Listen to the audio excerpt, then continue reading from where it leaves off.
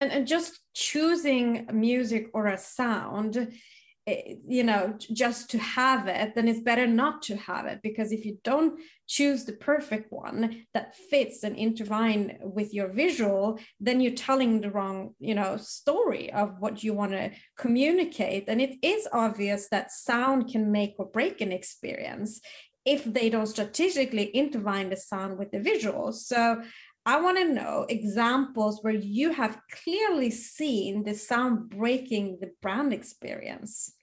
So it's interesting that you asked this question. And I think that I'm sure there's been, commercials or experiences over time. And especially I would say retail is sometimes difficult. Like retail is one of those places that you walk in and you're just like, ooh, this does not work. And when we've done work with fast casual dining restaurants, there's a lot going on. We've done audits across the country, and you can go into one market where they are playing country music, and then another market where they are playing hip hop music. And it's just because the employees are putting on what it is that they like. And what's really interesting about that is, honestly, my perspective on that has changed a bit when it comes to environments.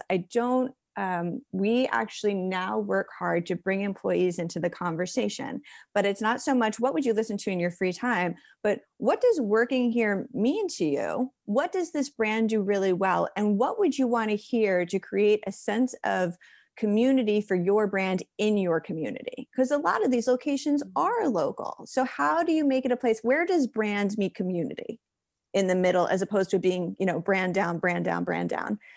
Which I think works for certain brands. But most of them, and especially fast casual dining, you really want to be working community up and brand down at the same time.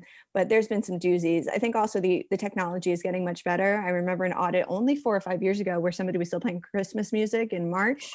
And it was because they hadn't gotten the latest Muzak CD, when people were still using CDs.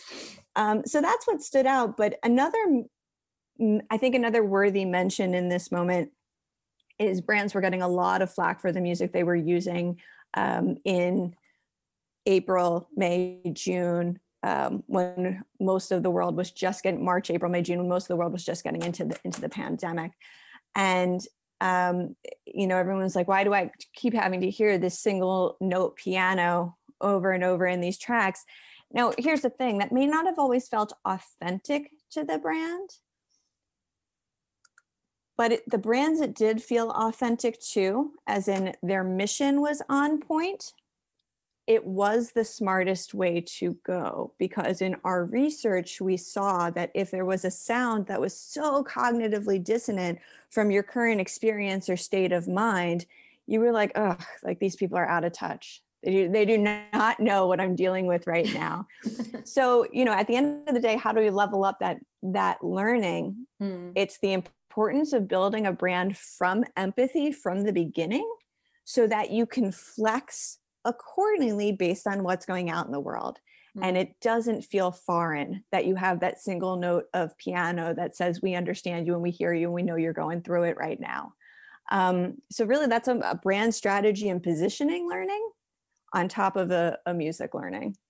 Yeah, I love when you say involving the staff, because I think a lot of people forget about that, because the staff, they have to live under that, roof, that sound day in and day out. And that's why they're somehow start choosing their own songs, because it affects their daily life. But I have also discussed in terms of you can involve them, you can even hire people depending on what kind of music they like.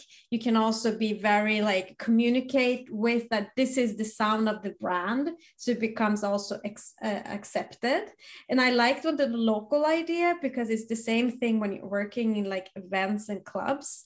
Then depending if you go to the east or the south or the west, you know what kind of music you will get. And I think that brands could also customize it around that. And also now with the whole artists having challenges, invite them, the local artists, and make people feel more the community feeling around it. So I absolutely love it. Yeah, a sense of belonging is really important. And I think, one of the things that I try to talk about is at times we've heard this language family friendly, Mm. music has to be family friendly. And I've come to the realization that that's a bit white coded for white acceptable music. Mm. There is family friendly music in every culture. Yes. In every sort of musical genre. So it's about understanding what does that community want to be welcomed into and what fosters a sense of belonging for them locally.